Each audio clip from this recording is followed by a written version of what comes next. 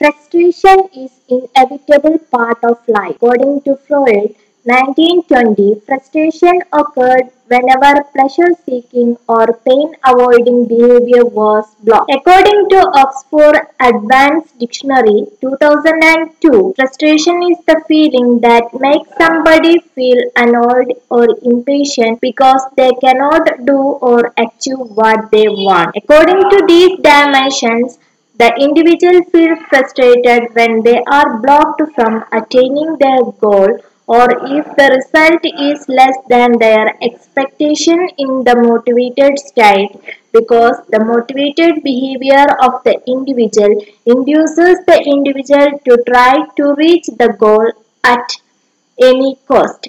Once the individual attains the goal, he feels pleased, and if he is prevented from reaching the goal, then he feels irritated, stressed, and aggressive. The degree of frustration depends upon the importance of goal.